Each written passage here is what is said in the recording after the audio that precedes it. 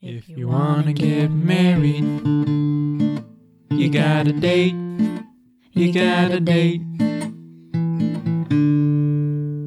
Okay, our question is, what do you think about the 3 P's of dating?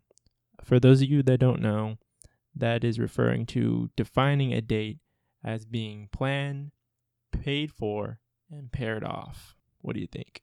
I think there are exceptions to each one of these. I don't think you have to really have all of them or even any of them sometimes.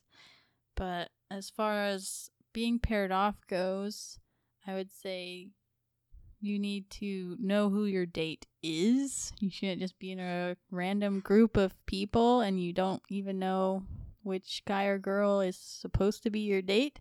You should be paired off enough to know who your date is and be able to get to know them. And then as far as being paid for goes, you might want to do activities that don't cost anything. Then you can date more and people will like you more if you're frugal, I think, unless they're high maintenance, I guess.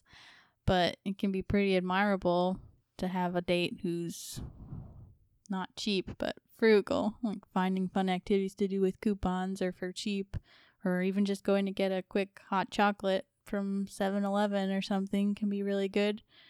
And as far as the planned part goes, I'd say you need to have at least one thing to do. That way you can ask them on the date and say, hey, let's go do blank.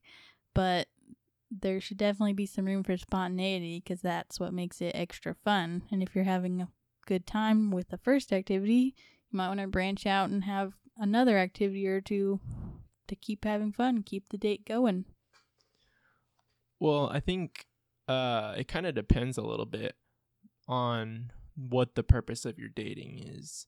So, if you're a teenager dating, then that's a little different than being a young single adult dating when you're looking more towards trying to find somebody to get married to. Because I think as a teen, dating in groups is a lot more acceptable.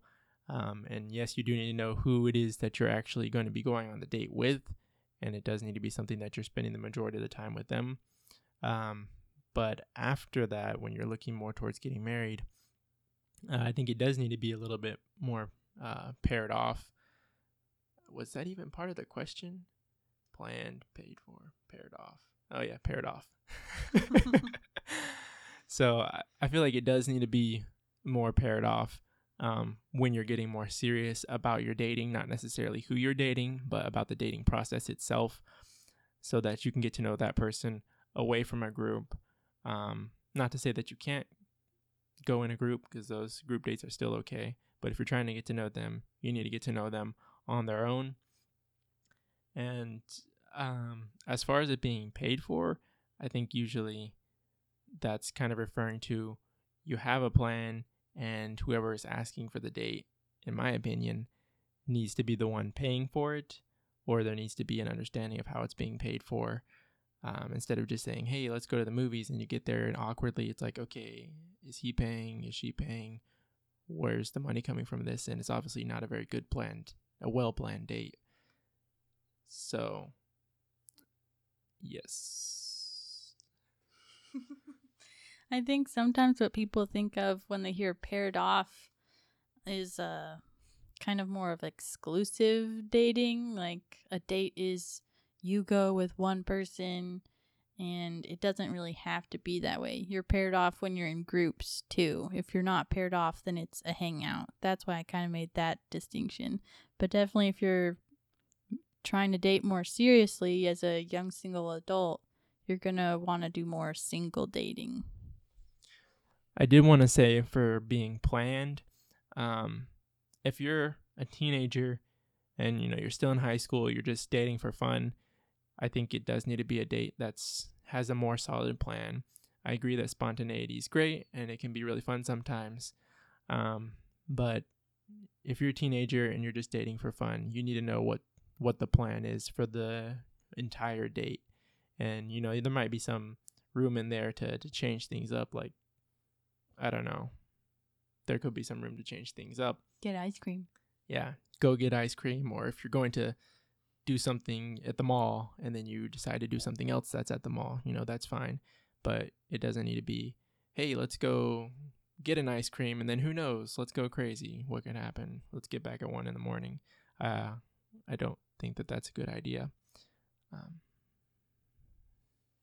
I would agree, especially for teenagers, to have a good plan looks really good to the parents. Exactly. If you can say, I will pick them up at this time and we're going to go to a movie and then get ice cream and then I'll have her back at 10 o'clock. Parents will love that. But do something besides a movie. Well, movies are okay if you don't really have anything in common yet to talk about and you need an icebreaker and you're planning to do something afterwards. That way it can be an icebreaker for conversation. If you're only going to go to a movie and then go straight home, no, don't do that. That's stupid. But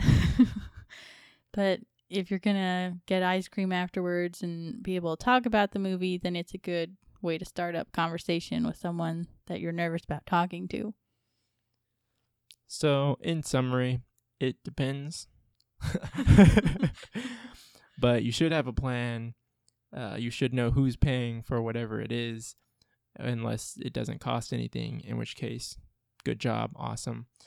And you should know who you are on a date with and other people should be able to tell that you two are on a date together, even if you're in a group. So, that's the question, and there's the answer.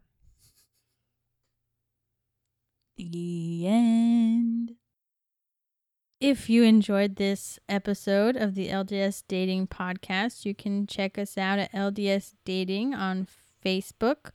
You can leave us a private message or a comment with your questions.